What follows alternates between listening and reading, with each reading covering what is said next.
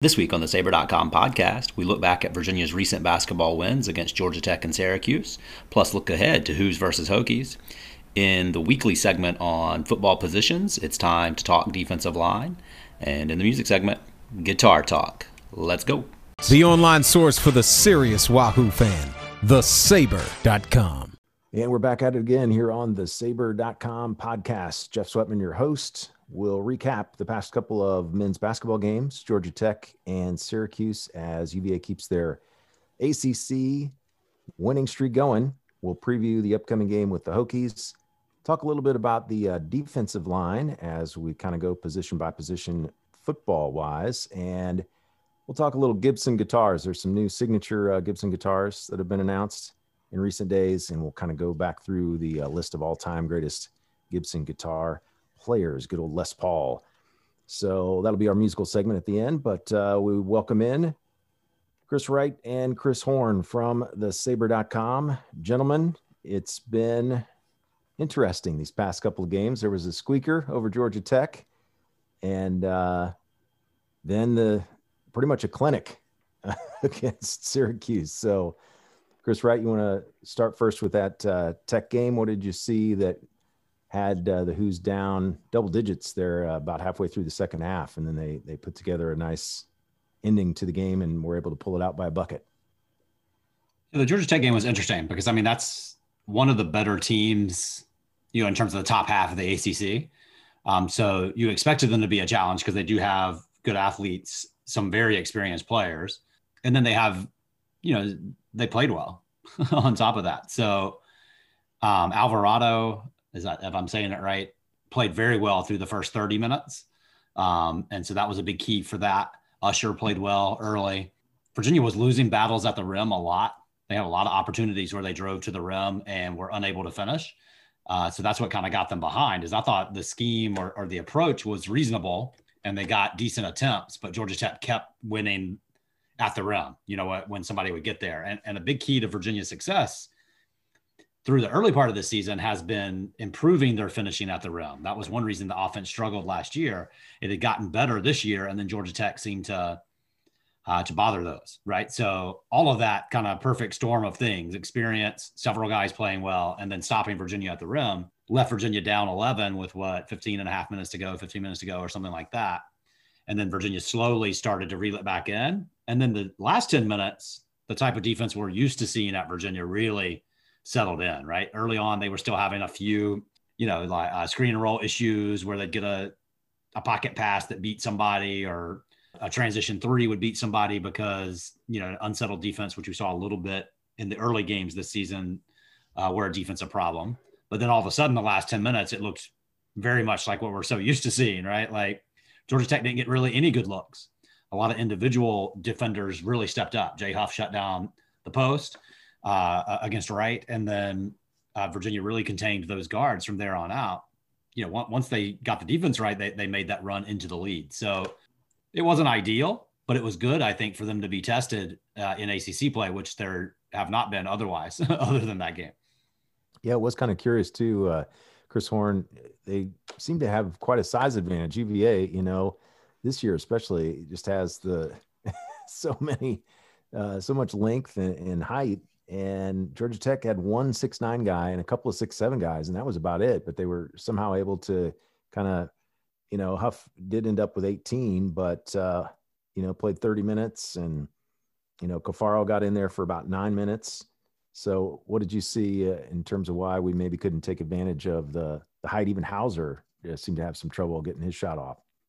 Yeah, I thought their big man, Moses Wright, was, you know, his athleticism was on display around the rim. And he showed a good knack for being able to block the shot and you guys driving in, and he erased many. So, no, I thought he did a great job, just a great individual defensive effort on his part, you know, kind of force some things as well, which always helps out a defense. And then there were some opportunities where, you know, like you saw late in the game, I think Kihei Clark, who struggled obviously much of that game, you know, he had a point blank layup. He finally got by Alvarado, who was in foul trouble, and had a point blank layup and missed that. So there were a combination of things, but no, I think Wright did a really good job, but UVA just they made the plays that they had to make when they had to make them, and I thought I was impressed by Georgia Tech. I think they're going to need like Alvarado and those guys to play at a high level, obviously to be competitive with the top teams in the ACC, but they were really aggressive and they took it to UVA. So I think that was a really good dogfight for UVA to be in, and to be able to pull it out was pretty impressive. And then of course, Sam Hauser obviously was a huge spark in that. Casey Morsell hit some big shots, and his on-ball defense, and Chris touched on it, and Tony Bennett touched on it. His on-ball defense and Reese Beekman's, and then Kihei Clark. If you watch those final minutes, I was really impressed with how he really stepped up to the challenge in terms of shutting his man down and Alvarado down defensively with the on-ball defense. And then of course Jay Huff with his height and his length, blocking shots and things like that, really making it difficult. But Wright was exceptional around the basket in terms of erasing any potential UVA layups. And then, fortunately, Sam Hauser got it going big time from three and really, I think, opened things up as well. To me, that was one of the more interesting parts. You mentioned the height advantage, Jeff, and then, Chris, you just mentioned Sam Hauser stepping up. Virginia originally, when Alvarado was guarding Hauser, was trying to get him established in the mid-post where he's been really, really good, right? But Alvarado was bothering him, quick hands or just enough physicality to kind of throw him off. And Hauser was not able to take advantage of that matchup there for a while. And so when you're watching that as a fan or as a coach or whatever, you're thinking, well, we need to attack the mismatch. We need to attack the mismatch. Well, I remember reading in Roy Williams' book, he said one time they couldn't stop somebody, so they just put their smallest guy on the big, and the other team started to try to force that matchup, and it got them out of rhythm, and that's what helped their defense settle in, right? So that's what was kind of going through my mind watching this. Is Virginia throwing the offense off by trying to attack this too much? Well, what they did is they went back to kind of what their kind of bread and butter is, what they're really good at, some sides motion, some three-man motion. But then Hauser took Alvarado outside and just shot over top of him. You know what I mean? He took advantage of the height difference in a different way. He didn't punish him in the post. He just stepped out and said, you're not going to be able to contest this. And then all of a sudden he was red hot. You know what I mean? So I thought they did attack the mismatch, but only after it didn't work the traditional way. They kind of went a different route about it, and he was just shooting over top of him when he got going. Well, and the other thing too, the average fan might have noticed, if you believe in the power of the mojo, when Alvarado made that three-pointer with about 10 minutes left, gave Georgia Tech a 9-point lead at the time. He goes to midcourt and he plays a little air guitar, right? Maybe that's why I was thinking of the Gibson theme for the end of the show. But man, that got me mad. So I'm like, okay, buddy, you better play pretty hard here these last 10 minutes. You still got a lot of time here, even though you got a decent lead. And sure enough, out of that timeout, Hauser makes a three. Hauser makes another three. And he basically scored half of his 22 from there on out. He scored 11. I think it was a 19-8 run or something to close the game. So he air guitared in Atlanta last year too. Same player.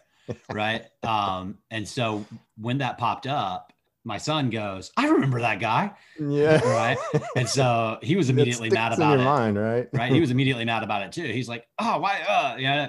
So, I don't know if there's any, value to that or if it motivated the team or whatever, but certainly it caught Virginia fans' attention. My son and many on the message board were like, a little early for the air guitar, my man. You know what I mean? Like, and Virginia went on a run, I think, in both games, last year's game and this year's game, after that, celebratory action. So definitely an interesting kind of side note, whether it had anything to do with it or not. That is amazing. Don't wake the beast, right? If if something's going good, just try to keep it going. And they certainly awakened something there with UVA. So a 2-point win, and it was interesting. Kihei Clark scores one basket, ends up being the game-winning basket there at the very end.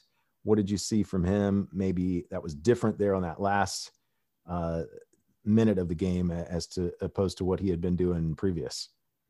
It felt like Georgia Tech did a good job of not playing off of him at times, trying to make him finish some shots, and he just didn't do as well with it in that particular game. But the Virginia players and coaches all were like we have faith in Kihei Clark. He's shown that he's going to step up in big moments for this program, over the last 2.5 years, 3 years. So when he made that shot, I don't think any of them were surprised. You know what I mean? Like, he is someone who steps up in pretty bright moments so far during his Virginia career. So the shot itself was a tricky one, kind of an in the paint, short little pseudo jumper, pseudo layup, pseudo floater, kind of fall away shot to win the game. So it wasn't an easy one. The layup that Chris mentioned earlier was much easier when he blew by. He's by himself. That was one of the few times that Georgia Tech was not at the rim all night. But the game winner was a much tougher shot. But yeah, the Virginia players and coaches all were like, yeah, not surprised.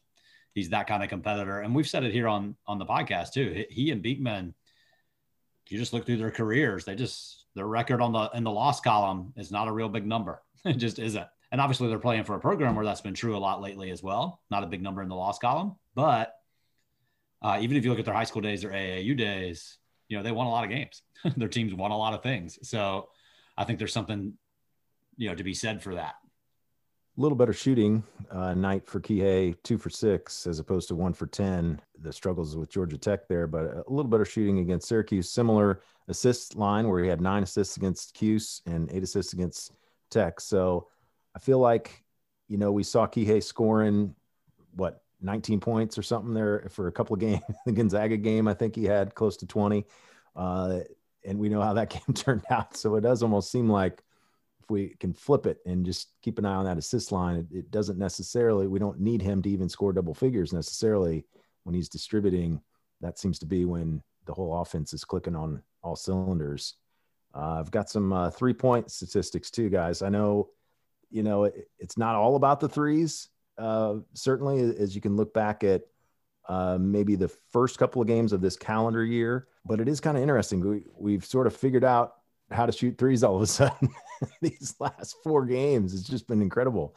So, and we've been holding the opponents to not very good 3-point shooting. Georgia Tech did shoot 60% from 3, 9 of 15. UVA was 8 of 18 in that game, but that's been the outlier. The other 3 of the last 4, we're up to 38.9% on 3-point shooting. And listen to me saying we, like I'm on the staff or something, but 12 of 24 in the Notre Dame game. Only were 6 of 20 against Wake, and we allowed Wake to go 10 of 19 from 3-point range. And that BC game at the beginning of the year, UVA only shot 4 of 15. They were 6 of 21. So neither team shot particularly well, but when you're making 15 threes in a game, like they did, 14, I guess, against Syracuse, that's tough. That's tough to beat. And Cuse was kind of scoring a lot, 80 some points a game, I think. And they only were 5 of 24. So live by the 3, die by the 3. I know there's more to it than that. So you guys can go from there. Chris Horn, what did you see from beyond the arc? Well, I think Tony Bennett on his radio show, I think this was the time when Hauser was struggling from 3, which wasn't, super duper struggling, but he said that, he expects there'll be a game where he just goes off and hits bam, bam, bam, just knocks him down. And I think we've seen that the next 3 games following that radio show. So he may have been onto something. And that's been a huge key. And of course, Trey Murphy's been great all season long.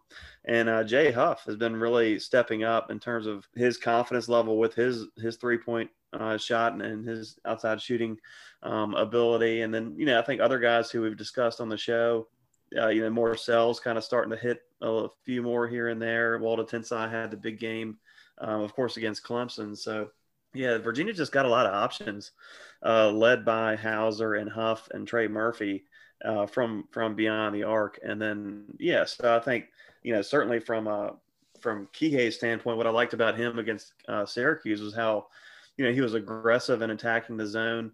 And I think sometimes he gets too aggressive, and then that's when the turnovers start to appear. But he was under control and making some really really special plays, really special passes.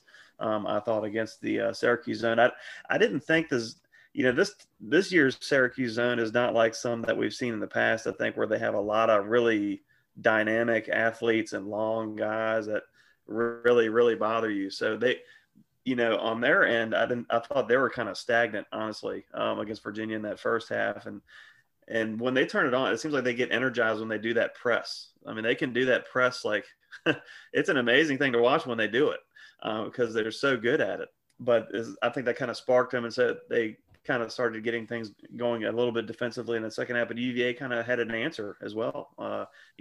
Hauser a three or Murphy a three. UVA made the plays when they needed to make them, to stave off any kind of run from Syracuse. So from Virginia's standpoint defensively, I wanted to point out like Trey Murphy the third. I thought against Georgia Tech, I thought he struggled when they went right at him, especially in that first half. I think Usher took advantage of him defensively, and then but I thought, and then maybe a little bit of that first half against Syracuse as well. But I thought in the second half, I went back and watched the Syracuse game again. He really looked pretty good. I thought he accepted the challenge defensively and stepped up and made several nice defensive plays in terms of on-ball defense and forcing turnovers and making things difficult. So I definitely wanted to give him a shout out. And in addition to his three-point shooting ability, he's been able to improve defensively.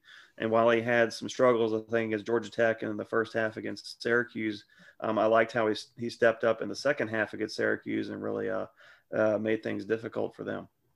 You know what helps three-point shooting? When one dude makes 15 of them in 3 games.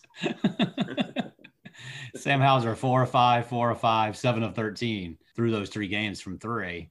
So, he's definitely kind of gotten into a groove from behind the arc, kind of, I guess, law of averages working back here. I mean, he's a plus 40% shooter in his career. He didn't forget how to shoot. You know what I mean? It just went through a little slump, and on a small sample size, that percentage will fluctuate. Then all of a sudden he's red hot. So against Syracuse, I can't remark how many times watching the game I went, whoa, that's really open. I mean, he was getting practice quality shots. Like they got the tracking data in the NBA that tells you who the closest defender was. I don't know what the tracking data would say on some of them. Like, that's how open they were. It was crazy. He was doing a great job of relocating, but then Virginia was collapsing the zone and just finding him in those spots. And so he's standing there taking basically practice shots as a 5th-year senior, 40+% shooter, and he made 7 of them. That's 21 points in a hurry. You know what I mean? Like that. That was one of the most striking things about the game, is how open he was, particularly early. I think it was 5 threes in the first half. So, and then that kind of discombobulated things for later as well. It started, now Murphy's open, now somebody else is open. And then Murphy makes 4 out of 10, which is also very good. Yeah, crazy the way they really carved up that zone. It was really kind of fun to watch. They were getting pretty much anything they wanted, and Syracuse didn't look, I don't know, usually it's the other way around. I think I wrote in the lead of the recap that when Syracuse's zone's at its best, they cause offenses to be hesitant, you know what I mean, like quite sure of what to do. It felt like the opposite. The zone looked frozen, like I don't know where to rotate. And so Virginia was just getting in any and every shot that it wanted for large chunks of that game. Yeah, that's rare for a Jim Boeheim team. He's been a master of that zone for so many years, and his son's obviously on the team. My speculation is he'll retire once his son is done, but we can only hope, I guess. I don't know. UVA fans may want him to stick around with the success we've had in recent years, although I don't know if you guys had the same flashbacks to 2016 that I started having there for just a minute, and all those turnovers. It was like 3 or 4 possessions in a row there with about halfway through the second half. It got a little dicey there. Syracuse went to the press and got back into things for a minute. Yeah, so then I did a little research on that game just to remind myself, because I'm a glutton for punishment. It was like, no, why am I doing this? But all of this, guys, this run of 15 straight, going back to last season, 15 straight ACC wins. My goodness. So I wanted to mention that for sure. Hey, the ones at the end of last year were all like 3 points or less. These are a little easier on fans' blood pressure, I think. Yes. Yes. And we saw a couple of games early where all 17 guys or whatever, we were wondering, okay, it was going to be a 10-man rotation, 8, 9, how many guys are going to get some bench time? Pretty much this last week or two, it's really been Morsell, 7 minutes, 7 points, against Syracuse. I think he had 9 against Georgia Tech. So he's providing, some good minutes off the bench, but really not a whole lot of contributions from the other guys. And we've been playing this well. Do you think that's a good sign for the next, period of the season? Or do you think we're going to start, are we relying, is this a little bit of, I don't know what you'd call it, but we've just been enjoying the spoils of the starting 5 here these last 4 or 5 games. Yeah, I mean, I think I think it's a good thing. The back spasms from Hauser definitely worried me hearing that a little bit. But man, he can shoot pretty well with back spasms, that's for sure. With his performance coming out there, but no, I mean, I think it's a good thing. I think you would see maybe instead of Cafaro, you'd probably see Shedrick more if he wasn't on the sidelines. But no, I mean, I think I think they were just trying to get some chemistry and just kind of a solid, kind of like a foundation group that they can rely on, which is needed to win. Now, I think there's definitely still improvement to go. I think you'll see, I mean, obviously the offense has been phenomenal, but, defensively, there's still some stretches here where it's a little shaky. And, I think Casey Morsell is still searching for the consistency that we're looking for. But yeah, I like Cafaro, what he's been able to do. He's come out. I thought he's brought like another big presence off the bench. So he provides that kind of defensive post presence. He's not the shot blocker that Jay Huff is, but he's a big guy in the middle, and he's a good rebounder, and he's physical. So he on the offensive end, he's able to open up some things, I think, through screens and things like that. So yeah, no, I think I like the rotation. Obviously some of the guys, like Justin McCoy was kind of a high energy guy, and I think he's worked hard, but he's kind of unfortunately the odd man out right now. I think it seems like Bennett just wants kind of maybe a bigger presence, but you never know. Again, I mean, I think like Bennett says, these guys just have to be ready to go, and we'll see what happens as the season goes on. But it's just I think this group is going to be the core group that UVA. How far UVA goes is going to really depend on this group, and I mean, it's just hard, I think, just to go 10 deep every game, because it's just hard to find that consistency that you need. Well, Beekman and Murphy, nice to see them both in double figures against Syracuse. Jay Huff, career high 21 points. Hard to believe he's never scored 20 before, as efficient as he has been. And he kind of joked in the post-game interview. I don't know if you guys heard that, but I guess Cafaro was waiting to come in there at the very end, and he had the 2 free throws to get him to 20 and 21. And I guess even if he had a little bit of pressure on himself, I guess he knew where he was on the stat line. But hey, Jay Huff has been phenomenal. Yeah. Right. Like he's dominating the game in stretches on the defensive end. And then he's been rock solid, consistent on the offensive end. Right. So Virginia's 6-0, right? In ACC play. He's got double figure scoring in all 6. Yep. And the last 3 games of the ACC schedule last year, double-digit scoring. So that's 9 straight double-digit scoring games in ACC play for Jay Huff. Doing it very efficiently, doing it inside and out, and really influencing things on the other end. He passed Travis Watson. He's now 5th all-time on the program's block shots list. And he's going to have a chance to make a run at Mamadi at number 2, depending on how many multi-block games he has. So far, he's had a bunch. If he continues to have multi-block games, especially if it's like the 5 blocks against Georgia Tech, he's going to have a chance to make a run all the way at Mamadi's number 2. The fewer games this season might be kind of the deciding factor there. So he's been great. It's just been really fun to watch him influence the game in so many different ways, including as a passer here these last several games as well, where he's, high post against Syracuse's zone, making some plays, back to the Clemson game on some of those backdoor feeds. Yeah, he's been really good. And I think Virginia fans are excited to see it because he is such a likable player and such a personality on top of it, right? Making jokes about maybe I should miss it so Cafaro doesn't get in the game, right? He's just a likable dude to pull for when he's on your team, Yeah, and taking a charge, which is pretty cool. And the whole bench erupted and went to pick him up. But he's and I mentioned this a few weeks ago. Like he's getting comfortable taking like the big shots and like being an important part of the offense. Like he knows he's got to be an important guy on the offense, and he's hitting big shots. Like at the end of the Georgia Tech game, or excuse me, at the end of the first half of the Georgia Tech game, hitting the three to cut it to 4. That was huge. Which Josh Pastner, if you saw his reaction, slammed down his visor or something like that. But I mean, his face shield, I thought he was going to break it. And well, then later on in the Georgia Tech game, he hits that little just catch and shoot kind of inbounds play, which Coach Bennett cited. And I believe that put UVA up by like 3 or something like that. So, I mean, he's getting comfortable, stepping up in key situations, which is going to be important, when games get closer and when tournament time comes. So it's definitely great to see. Great kid, great guy to root for. And yeah, just to see him kind of step up in the way he's been stepping up is pretty cool. Certainly pretty cool to watch. Well, with all those alley-oops, Huff, of course, gets a few each game, it seems, lately, especially. And Murphy had a great one running along the baseline there. You may have to add that to the scoreboard along with. We may need to start keeping track of those. Doesn't matter with no fans in the stands, I guess. But instead of just keeping track of the shot clock violations, we can keep an alley-oop counter going. Luke Neer and I were talking about Luke Neer and I were talking about it on the Best Seat in the House. Yeah. That's Luke's favorite play in all of sports, he says, is the alley-oop.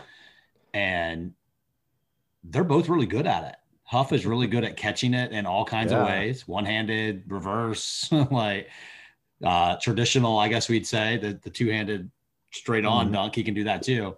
But Kihei has amazing feel for where to put them. It's not just, putting it toward the rim. It's always in the right spot to give Huff the best chance at it. He's just, so the combination of the two is so much fun to watch, because it kind of appears out of nowhere sometimes. Yeah. Plus, I think it would kind of be fun just with the whole national narrative of, everybody assuming that we still have this slow pace and we score in the 60s every game and it's boring. And it's like, oh, wait, they've got an alley-oop counter now at UVA. What's going on? Maybe an 80-point game counter, 3 of the last 4. Yeah. 80 plus.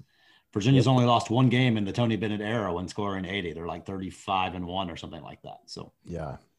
Lazy reporting this year, as far as the slowdown. I saw in one of the game previews, UVA is going to hold the ball. It's just kind of like, you haven't watched the team this year. Clearly, Huff must, if there's a stat for reverse alley-oop dunks, he's got to have the record. I've never seen anybody have as many reverse dunks, but he's good. But yeah, I mean, Kihei Clark's pass, the one against Georgia Tech where, he gets right around there. He goes left and then, hits Huff for the beautiful pass. And the one you mentioned, Jeff, to Murphy, those are just perfect pass. I mean, nothing else to say. It's perfect. I mean, perfect pass. Well, and again, Chris Wright, you can probably speak to this as a coach. It just seems from a fan's perspective, why don't we run that play every time? I mean, is there a sweet spot of how many times you can do that? I mean, a defense is going to figure that out, obviously, as the game goes on. But, man, if it's working and you got the size advantage like we did against Tech especially, is there a method to running that maybe a little more frequently than we've seen? It's not really a specific play. This is not like back screening Justin Anderson on the wing for an alley-oop.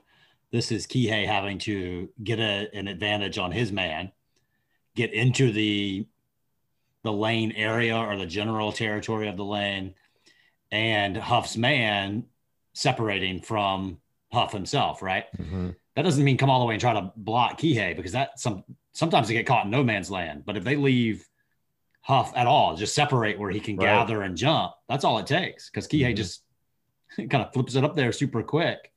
So it's not really a play. It requires a feel from Kihei to be able to beat his man. And then when do you throw it? Because if you throw it late, it gets deflected, or maybe Huff is not open. The help defender is rotated. If you throw it too early, his defender hasn't separated yet. That's what I mean. Kihei is really good at that. I know fans have their ups and downs with Kihei Clark, when he's struggling shooting in the Georgia Tech game or whatever, but that specific skill, he is really, really good at it. Yeah. Is there a signal maybe Jay Huff gives him a nod or a wink or an eyebrow? Yeah, I think the signal is that he's 7'1". He just raises his hands. All right, guys. Well, we'll preview the Hokies matchup coming up next here on the Saber.com podcast.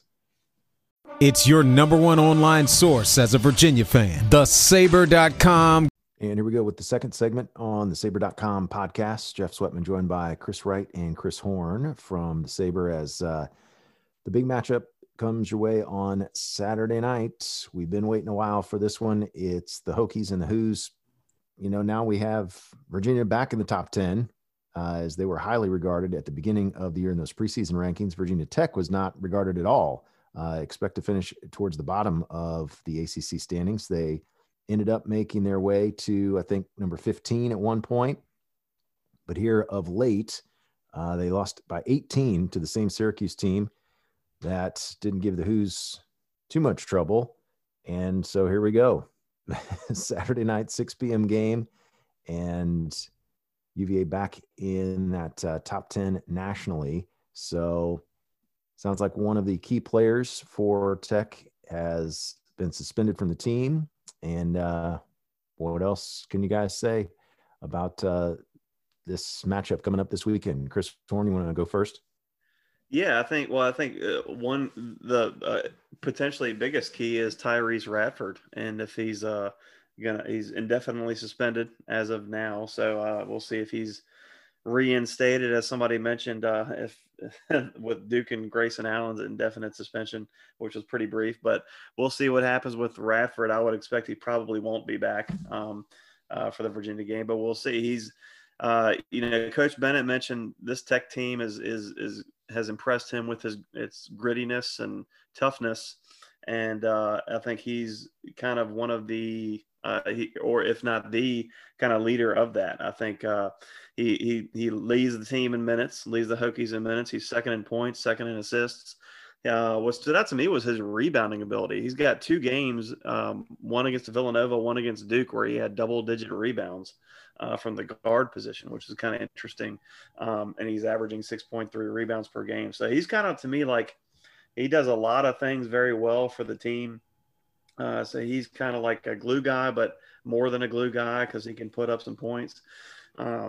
So without him, that's definitely a big loss for Virginia Tech. But they have some other guys who who can get going, and Virginia, which I think Virginia's in a good groove right now in terms of focus. They seem to have that hard working mentality in practice, and they don't seem to be getting too high with the wins and things like that. They're just focused on improving, which I think is a great mentality, obviously, for Virginia, and typical of what we've seen over the Tony Bennett era for sure. But if they didn't have the focus, I think Tech does have some guys who can beat you. You start inside with Aluma, number 22. He's the team leader in points with 13.9 points per game. He's gone to the line 76 times this year, so that stood out to me. So he's a guy who, they may try to go at Jay Huff, try to get him in some foul trouble early, but he's a guy who can score on the block. He's, occasionally stepped out and been able to shoot the 3. Not super great with that, but he's shown an ability at least to knock it down. But he's also very aggressive defensively with 18 blocks. So he kind of spearheads that defense that could give the Hoos some trouble, but probably less so with Radford not in the lineup. And then on the perimeter they have some guys like Allen, who's number 4, Jalen Cone off the bench, number 15, Hunter Couture. Those guys can all hit threes for sure. Couture is hitting 45% of his threes this year. They definitely have some guys who can still beat you. But I think UVA, the way they're playing and their mentality, I think UVA's, I'm pretty confident in UVA's chances going in, especially if Radford's not available to play.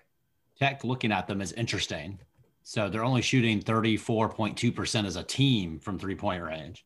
Virginia, in a lot of ways, forces you to shoot that if they can. Virginia Tech is pretty good at getting to the free throw line. Right around 20% of their points come from free throws. They're 75th in the country in free throw attempts per field goal attempts. How often do you get to the line, basically, is what that stat is. So they're in the top 100 in the stats for that.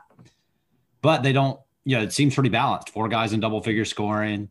They don't have a dominant scorer. They do try to spread it. Maybe it's not as 3-point happy as it feels like they were last year. But they are a fairly high 3-point volume team. So they're going to try to space it. So you get kind of interested in certain matchups. You have to start with Jay Huff. We were talking about him in the last segment. The last time he did not score in double figures in an ACC game was Virginia Tech last year. And it's because he only played 13 minutes. He's going to be out there this time. What does it look like? How does he defend? How is he able to deal with that? In past years, you had other options. You had Diakite and Key and others, and you could just match down. You're not going to gain anything defensively by matching down with McCoy or Hauser and Murphy, although maybe you could get away for that for a brief period of time. So I think Huff is going to play minutes in this one, unlike the last time they played Virginia Tech. The question for me is, what does that look like?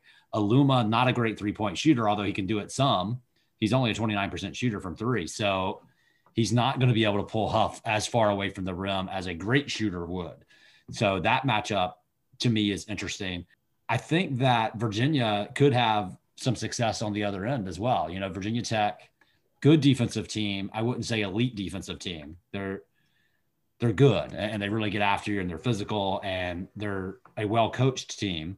Mike Young is doing a good job of kind of giving them a chance, right, every night. But, you know, Jim Boeheim in his post-game thing, somebody asked him, was this a step back losing to Virginia? And remember, they had just blown Virginia Tech out. And he was like, no, Virginia's better than anybody we've played recently by a mile. Now, Boeheim is a curmudgeon, but he's not really much of a liar, right? So at least from his view, in terms of how they matched up with his team, he thinks Virginia is clearly ahead of other teams they've played lately. And you know, that included Pittsburgh and Virginia Tech, and I think Notre Dame was one of the other recent ones. What does that all mean, though, right? Can Huff stay on the floor? Can he match up the way he needs to? Can they keep the one real dangerous 3-point shooter, Hunter Couture, from getting hot, right? Can Virginia set the tone early? I think that's important against teams like Tech, too. If they get going, they are flammable, meaning they can get hot, regardless of what their overall percentages say. So I think Virginia out of the gates needs to be good as well. To kind of set the tone defensively in this game versus the opposite happened against the other Tech, where it took 30 minutes for the defense to show up. I think you can play with fire with teams like Virginia Tech if you do that.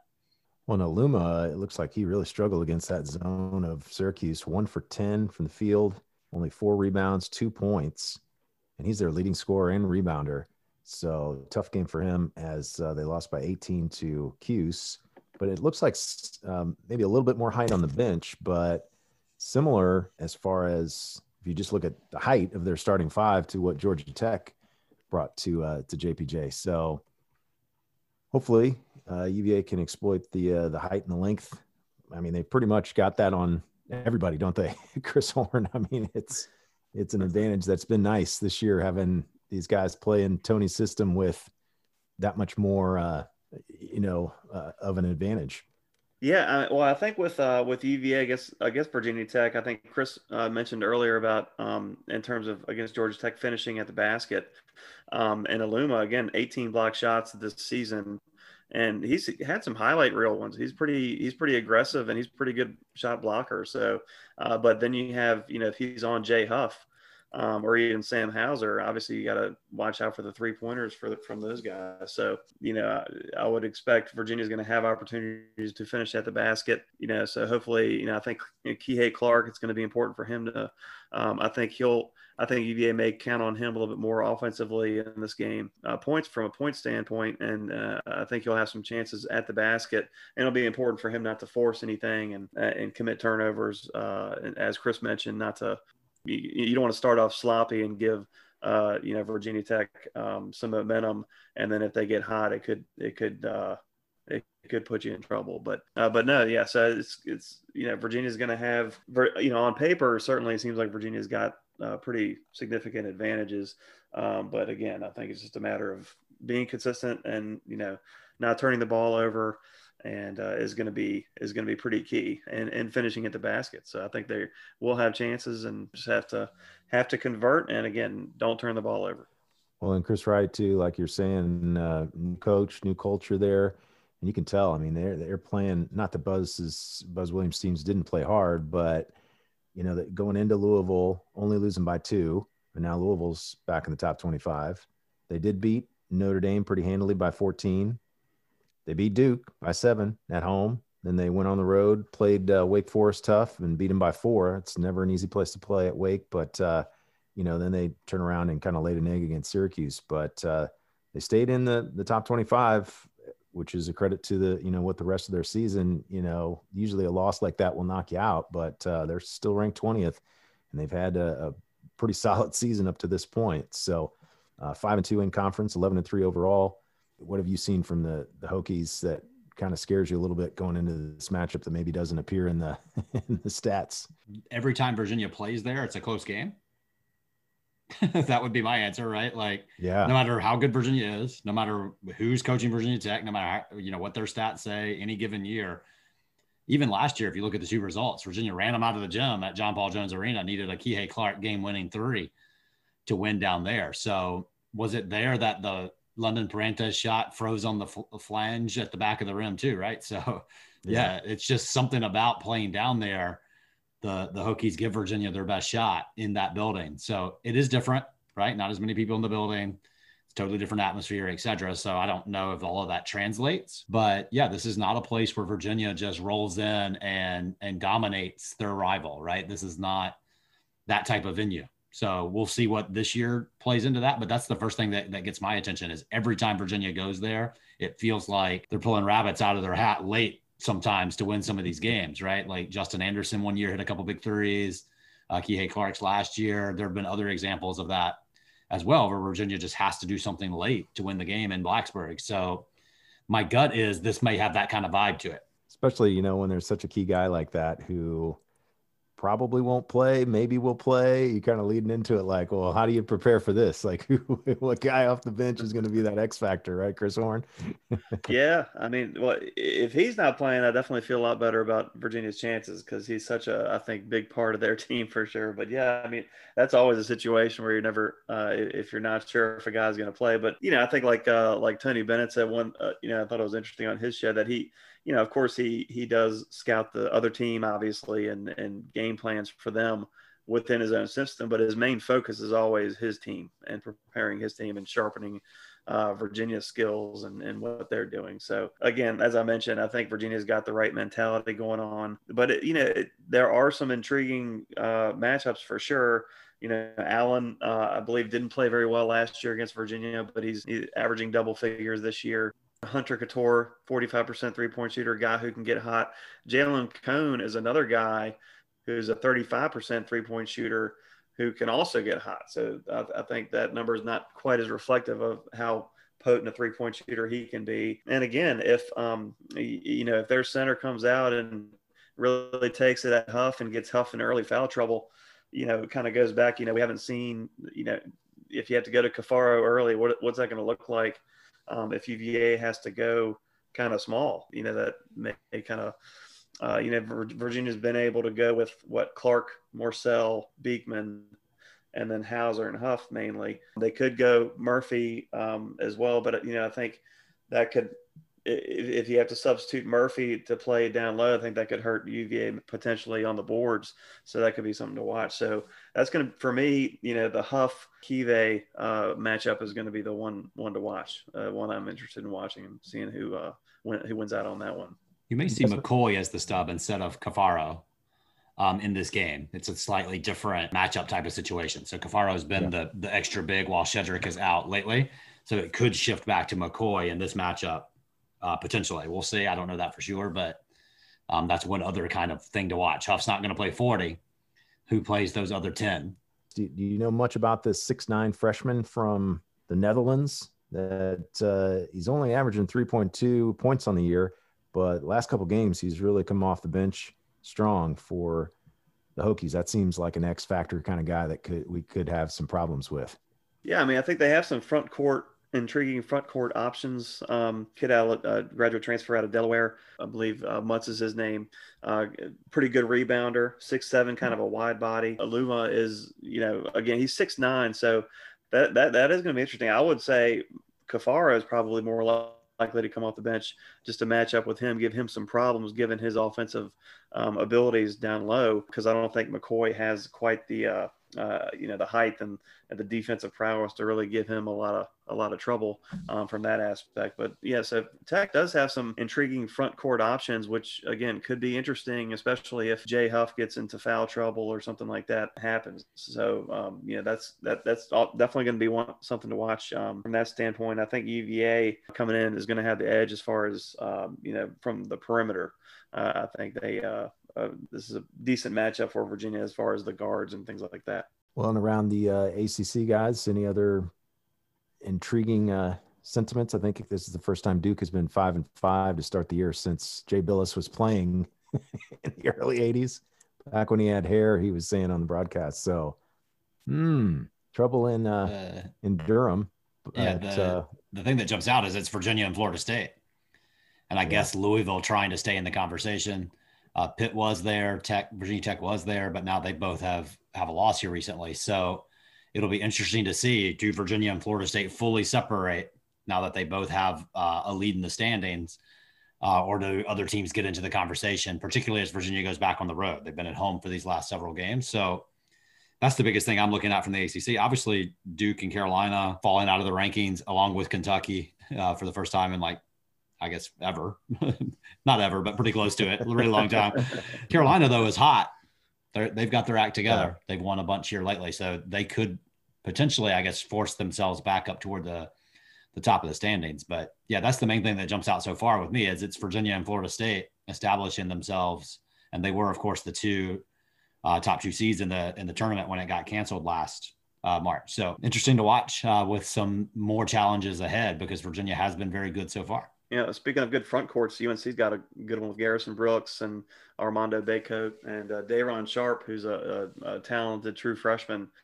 So they have definitely a front court that that would give UVA fits. Duke, UNC, of course, they have talent, so it could just be a matter of if they can just put it together. I think UNC is trending certainly in the right direction. I did watch the Louisville Duke game. Louisville, obviously, Carlik Jones, a kid who transferred from Radford, looked good. So he's definitely it seems to have taken the role as the leader of that team, and with him and David Johnson, that's a pretty formidable backcourt. However, I don't know what their ceiling is. I guess I should say. I think they're a solid team, but I think it's a team that UVA could certainly handle. And then, Duke, they're trying to, kind of do the Kentucky to kind of implement young guys, really, some talented guys, and try to get some chemistry going there. And they just can't seem to find, what they're looking for to be able to pull out and win games. So but again, they have talent. I don't think it's a question of talent. So if they can get it together, then they're always going to be a dangerous team. But yeah, UNC to me is looking good. And then as Chris mentioned, Florida State, they seem like just different cast of characters, but same team. Length, height, good defense, athletic, same Florida State team. And they're going to be tough to deal with too. Not non-ACC note, Virginia fans looking forward to something else on Saturday. They think that one of the recruiting targets might jump on board, right? So, yeah, that's right. Isaac McNeely out of West Virginia plays for the Polka High School Dots. So the Polka Dot. Yeah, the Polka Dots. That's awesome. Yeah, the Polka Dot is awesome. So, yeah, he's a 4-star, consensus 4-star, top 75 in the nation in terms of juniors. Prospect.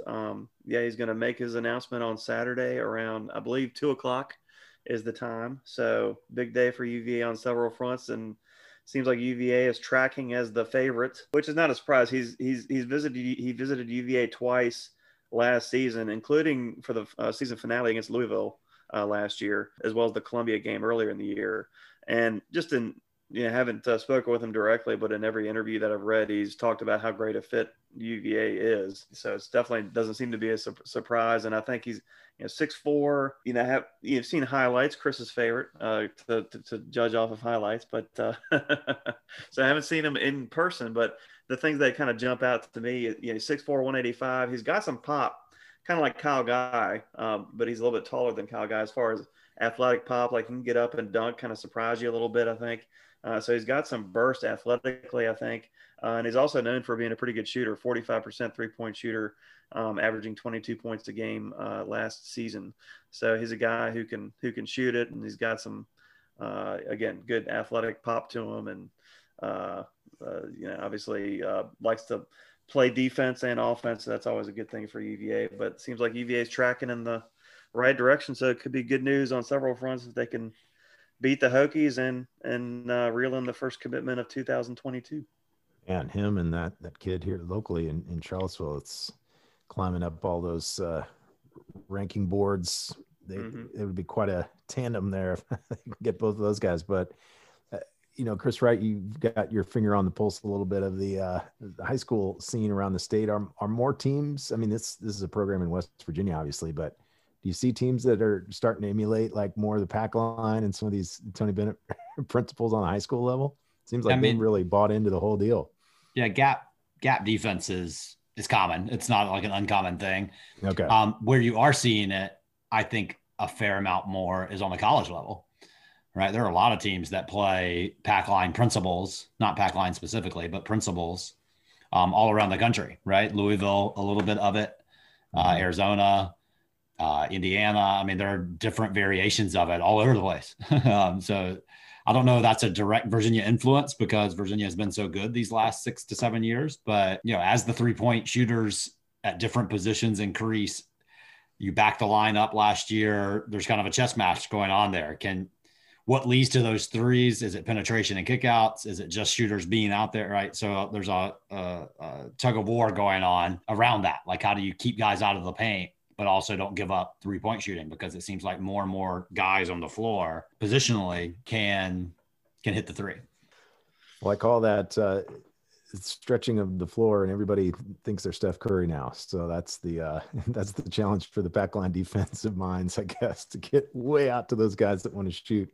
What is Trae that? Young territory. The real Slim Shady. There's only one Steph Curry. Right? Like, there's only one Dame Lillard. Yes, it's not. They make Dame it look time. easy, but anyway. So shout out, by the way, while we're talking pros, DeAndre Hunter and Malcolm Brogdon, back-to-back nights in the NBA. Both of those guys with career highs, over 30 points. Pretty awesome to see. Joe Harris, of course, playing with 3 of the all-time greats on the same team now with Brooklyn. So the saga continues there.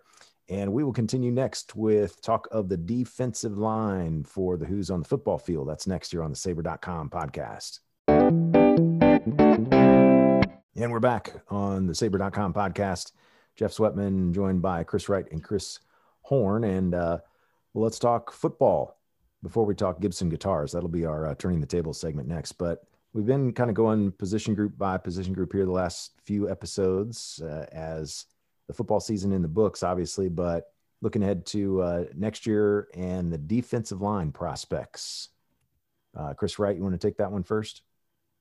Yeah, it's interesting because they're getting an unexpected kind of recruiting class, but on the top end, Mandy Alonso is back and Adiba Tariwa both back. And that's 2 experienced guys you did not anticipate pre-COVID. Well, one, Atariwa even being on the roster pre-COVID, and then certainly not getting him for 2 years, and then Alonso an extra year. So that kind of adds some intrigue to the mix, as does the potential return of Aaron Famui, who opted out this year. So you potentially could have a lot of kind of experienced guys in the mix with other youngsters coming up. Obviously, Jameer Carter played a lot this year.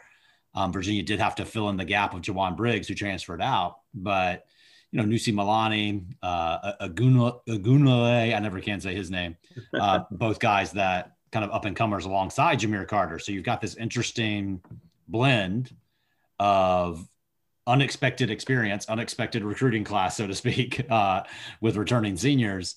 It was interesting. I think that those were part of the guys coming back. I think that tells you a little bit that they want to ease those younger guys in still, kind of ease them through a off-season year that was lost last year.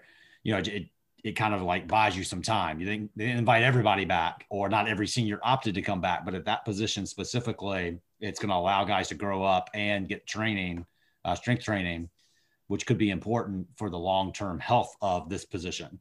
That was super. That was really good news for UVA as far as having Alonzo and Atariwa, who I thought showed pretty well in his first season at UVA. So he's going to have the season of experience, and he's kind of a feisty type guy on the defensive line. And then, you have Mandy Alonso, a guy who can play multiple positions on the defensive line, who obviously knows the system in and out, who's been very consistent in terms of production. So he's reliable for sure. And he's a pretty good playmaker. And then if Famui can come back and build on what he did in 2019, when he had 4 sacks and really took a big leap forward from his freshman year to his sophomore year, then UVA's got a really good looking starting lineup right there. And of course you can also shift in, as Chris mentioned, Jameer Carter, who's that classic nose, 6'2", 310 pounds, nose tackle that you want to have, I think, in the 3-4 defense.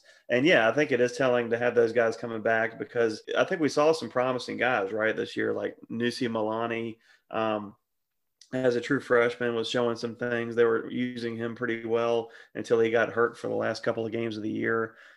Sue Agunloye, it is kind of a challenge to say, but he's a very gifted kid. And, there was talk, about him playing a bigger role as the season went on. I don't think he ever quite got to that role, so maybe wasn't quite ready.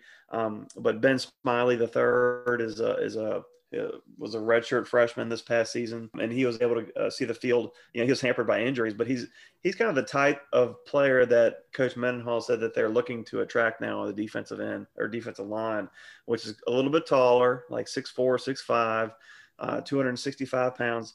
And he got in against Virginia Tech, and I did notice him just in terms of his size and his ability to move. Is definitely different from what UVA's, I think, had in the first 5 years under Coach Mendenhall. So you can kind of see the shift, I think, in terms of the direction they're trying to go on the defensive line, as far as like bigger guys. Smiley III, again, 6'4", Milani is 6'6", Agunloye 6'6", and the recruiting class they have coming in, 3'6'5" defensive linemen, and then the 1'6'3" guy, Bryce Carter, who is the top most highly rated recruit in the class. Really dynamic potential at defensive end. So definitely a lot of excitement coming in. If Jawan Briggs could have stuck around, that would have been huge, because I think that would have made for a really exciting looking defensive line with the guys coming back. So it's a shame to see him go on several fronts, but still, I think the future is bright. I think they have some good looking young athletes. Again, when the question is going to be when are they going to be ready? And I think you have 4 solid guys that we've discussed right now, which makes you feel pretty good. That's assuming Famui comes back. But, I think we're just going to see when those younger guys are going to be ready to contribute at a consistent high level moving forward. And it'll be interesting to see what the defensive line looks like with those bigger, more athletic guys, and what the staff tries to use, how the staff tries to utilize those guys. Jordan Redmond, one name we didn't mention in there that is a little different than those guys. He's started at nose tackle as a true freshman and then kind of fell out of the rotation, got a redshirt year, and then this year played toward the end of the year after Jawan Briggs left. He basically gets a free year out of this too. So that's another year of potential development for him if he wants to stick around. You know what I mean? So he could be a factor because he did play fairly solidly down the stretch. The catch here, though, is Virginia sometimes plays 2-4-5, right, where they only have 2 defensive linemen. And so then you start getting outside linebackers as stand-up defensive ends, essentially, when they're running a 2-4-5. So Snowden and Noah Taylor, as examples, were really good at that. So how do the outside linebackers play into this as well, including the, as of yet, a still unannounced transfer, but I think Chico said outside linebacker. But is he, after being a defensive lineman at Georgia Tech, is he a stand-up option in a 2-4-5 that's kind of a defensive end? You know what I mean? So lots of interesting things to watch as they get more athletic guys up front. Does that mean less 2-4-5? Because you're kind of getting the same thing from these new incoming recruits, and their mold is similar to what you would get anyway by going 2-4-5. So it's interesting to see what they're building on the defensive line for the out years, for the years to come. So what kind of grade overall would you give the defensive line from this past year? I thought they were solid. Not as many havoc plays tackles for loss, sacks from the defensive line position. I thought Carter and Briggs were solid until Briggs left. I thought Carter was solid as a true freshman, not as steady, not as high a grader as Eli Hanback was. And that's essentially the spot they were filling into because Alonzo and the other guys around them were the guys also around Hanback. So solid, but not top grader on the team. I think Eli Hanback was the top graded Pro Football Focus guy his senior year on the defense as a whole, right? So they weren't at that level in terms of solidly doing your job to a T almost like Hanback was doing. But I thought that the line had a good year, but not a great year in terms of causing havoc or tackles for loss or things like that. Yeah, I feel like that's been kind of a consistent theme with the Virginia defensive line. Like they're solid, like they're not like dynamic necessarily, but they're pretty solid. It was a shame. I thought Richard Burney had a lot of potential if he could have, obviously illness affected his career, but he seemed to be, a pretty good playmaker when he was in there. I think he had 2 sacks this year in 5 games. Briggs had 3 sacks in 7 games. So it seemed like he was kind of taking that next step before he decided to leave. So, yeah, I mean, like Chris was saying, I'm excited to see. I think this, what I do like about this defensive staff is they seem to be very creative. So I'm interested to see what direction they envision the defensive line going with kind of the different side body types and different athletic skill sets that they're going to be bringing in. And I think they have definitely succeeded as far as bringing those guys in. But, as I would say, looking forward towards next year, I think, you start with guys like, again, Famui, Alonzo, Atariwa. I think those are solid, B, solid guys. I think they're going to do what they're supposed to do, I would say. And, but as far as having, dynamic guys who are really making consistent plays in the backfield and things like that, I think you definitely have some very athletic, intriguing guys on the roster, and we'll see if just when those guys develop. The ever-evolving state of college football, right? These guys, quarterbacks, just get the ball out of their hands so fast you can't even hardly put a pass rush on anybody anymore. So the height becomes that much more important, blocking the passes in the passing lane. So we shall see. And shout out to Juan Thornhill making it and actually being able to play in the Super Bowl this time. His team made it. He started basically all year for the Chiefs last year too, but got hurt there late in the season, then missed the playoff run. But man, another great year for him, and pretty good deal. Get to the Super Bowl your first couple of years in the league, right? Yeah, did y'all see there was a great clip of him driving off from his neighborhood? They had the neighborhood lined up, cheering him on as he went to, I guess, the team hotel or whatever the night before, which is pretty cool. Yeah. And then he's stepping. I mean, obviously, I think he was impacted by the ACL injury earlier in the year, and they said that, but he seems to be really coming around at the right time. So who knows? Maybe he could be the next star defensive back MVP type deal. You never know, because he made a phenomenal play against or several really, really good plays, I think, against Buffalo, including that near pick that I'm referring to. So I'm excited to see him play. He's a great kid too, so you obviously love rooting for those guys. Well, up next we'll do some turning of the tables and talk Gibson guitars here on the Saber.com podcast. The Front Porch is a nonprofit roots music organization, and we connect everyone through music. I like the way that the Front Porch encourages people to sort of engage with their community and sort of enlarge the community. Everybody is included, and that's really what the word community is about, making sure that everybody has their chance to have a good time and participate and add something. All right, welcome back to the last segment of the Saber.com podcast. We call it the Turning the Table segment, where I'm in the driver's seat and Jeff Sweatman talks music to tie it into our off-topic message board called The Corner. As a reminder, last week's musical piece focused on a album that Jeff himself is doing, and he is running a GoFundMe for that. So we'll share that link again. A John Prine tribute album. Might be a double album. Is that right, Jeff? Yeah, we're looking like 20 or so tracks on it. Yeah, so pretty cool. And if you donate a certain amount, it's basically like making a pre-order where you'll get the album yourself. So that's pretty neat. So I wanted to mention that again. But the topic this week, Les Paul guitars, the 2021 collection announcements have kind of come out with, what they're doing in the guitar world this particular year. So you're getting kind of a Peter Frampton recreated classic. You've got a modern lineup. You've got a Slash from Guns N' Roses lineup, Captain Kirk from The Roots, right? So lots of different kind of guitar tie-ins with different famous people or famous guitar players built into the 2021 collection. So it kind of caught Jeff's eye because a lot of obviously real famous guitarists play on Les Paul guitars. So kind of what caught your eye about these new lineups and sort of this announcement? Well, I saw on the Tonight Show where Captain Kirk Douglas had announced that his new Gibson SG model, I guess, is coming out. I think this might be the second signature one that he's done. And it does get, we don't want to get too technical because I certainly can't keep all this gear straight, but it's kind of like those signature shoes. There's only a handful of players, right, that get their own signature shoe in basketball. So these are kind of the cream of the crop here. Marcus King is just an amazing, kind of carrying that Warren Haynes torch. He really reminds me, just kind of looks like him and sings like him. And he's a great young guitar player out of South Carolina. Tom Petty, they've got a new Petty model, an acoustic SJ 2000 Wildflower, which ties in, I'm sure, to the Wildflower album, the deluxe reissue that recently came out. We talked about that in a previous episode. And the Frampton, the Phoenix Les Paul Custom VOS.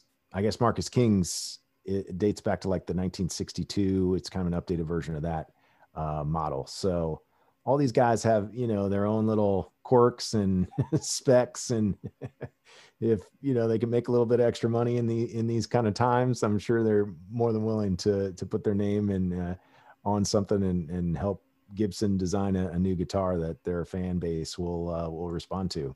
Is there a guitars app like that sneakers app that trends online all the time when a new shoe drops? Probably. Guitars app. The one that caught my eye was the Slash Victoria gold top guitar. So a very specific one.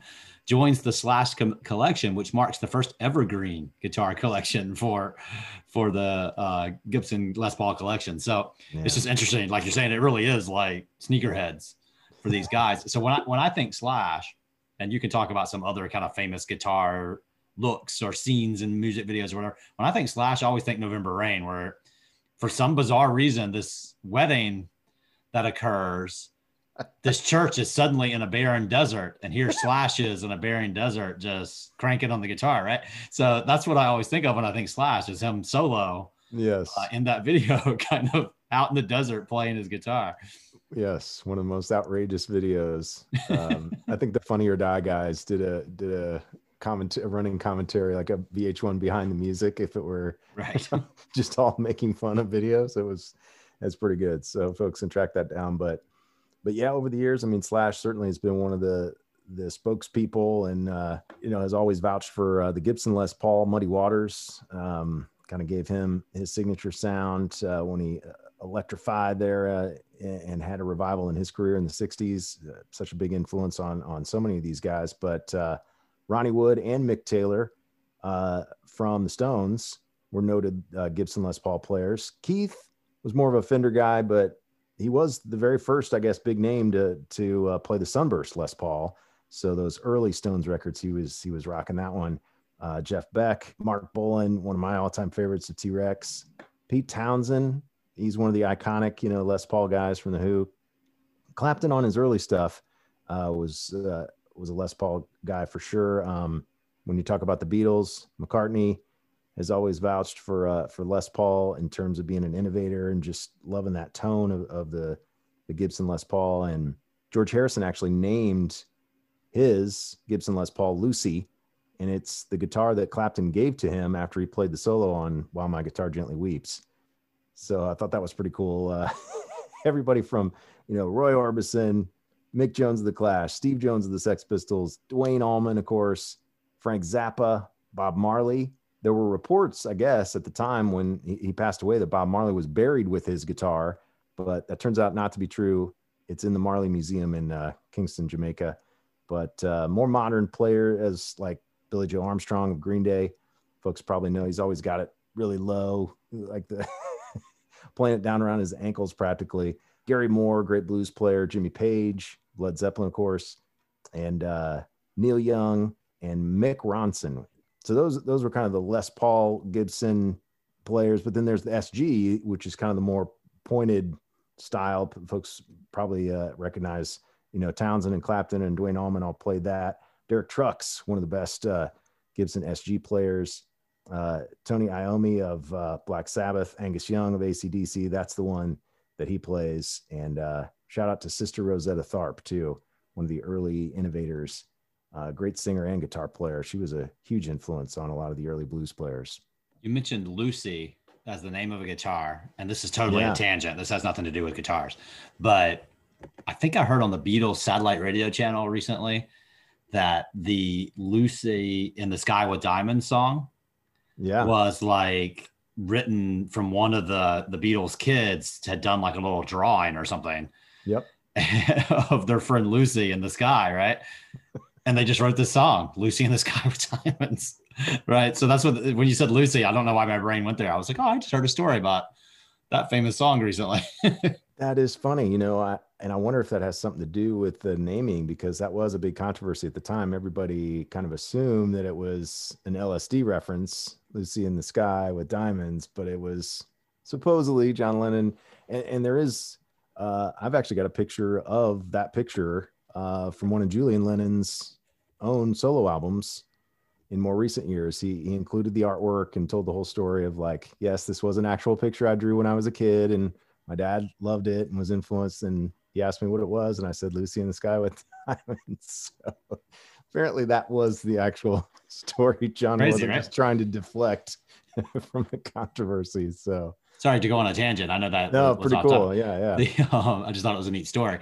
I'm not 100% sure, but Keb Mo, who I'm a blues fan of, saw him and Taj Mahal live on their recent tour. I believe he plays a Gibson Les Paul guitar at times. I think he has different guitars that he plays, but that's just a name that came to mind while you were listing off some others as well. So I know he plays a Gibson sometimes.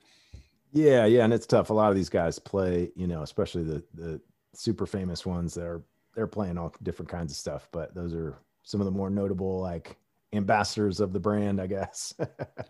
Right. So if you're looking for a Slash Victoria Gold top, did I get that right? I've already forgotten what it's called. The Slash Gold guitar for your collection, 2021 is your jam. So take it out in the desert and rock out on your own solo. Take it to the next wedding you go to, right? Right. Yeah. And when you leave, you'll be out alone in the barren wilderness. He was social distancing before it was cool. Right. Speaking of social distancing, I will give another mention. All the best from 6 feet away.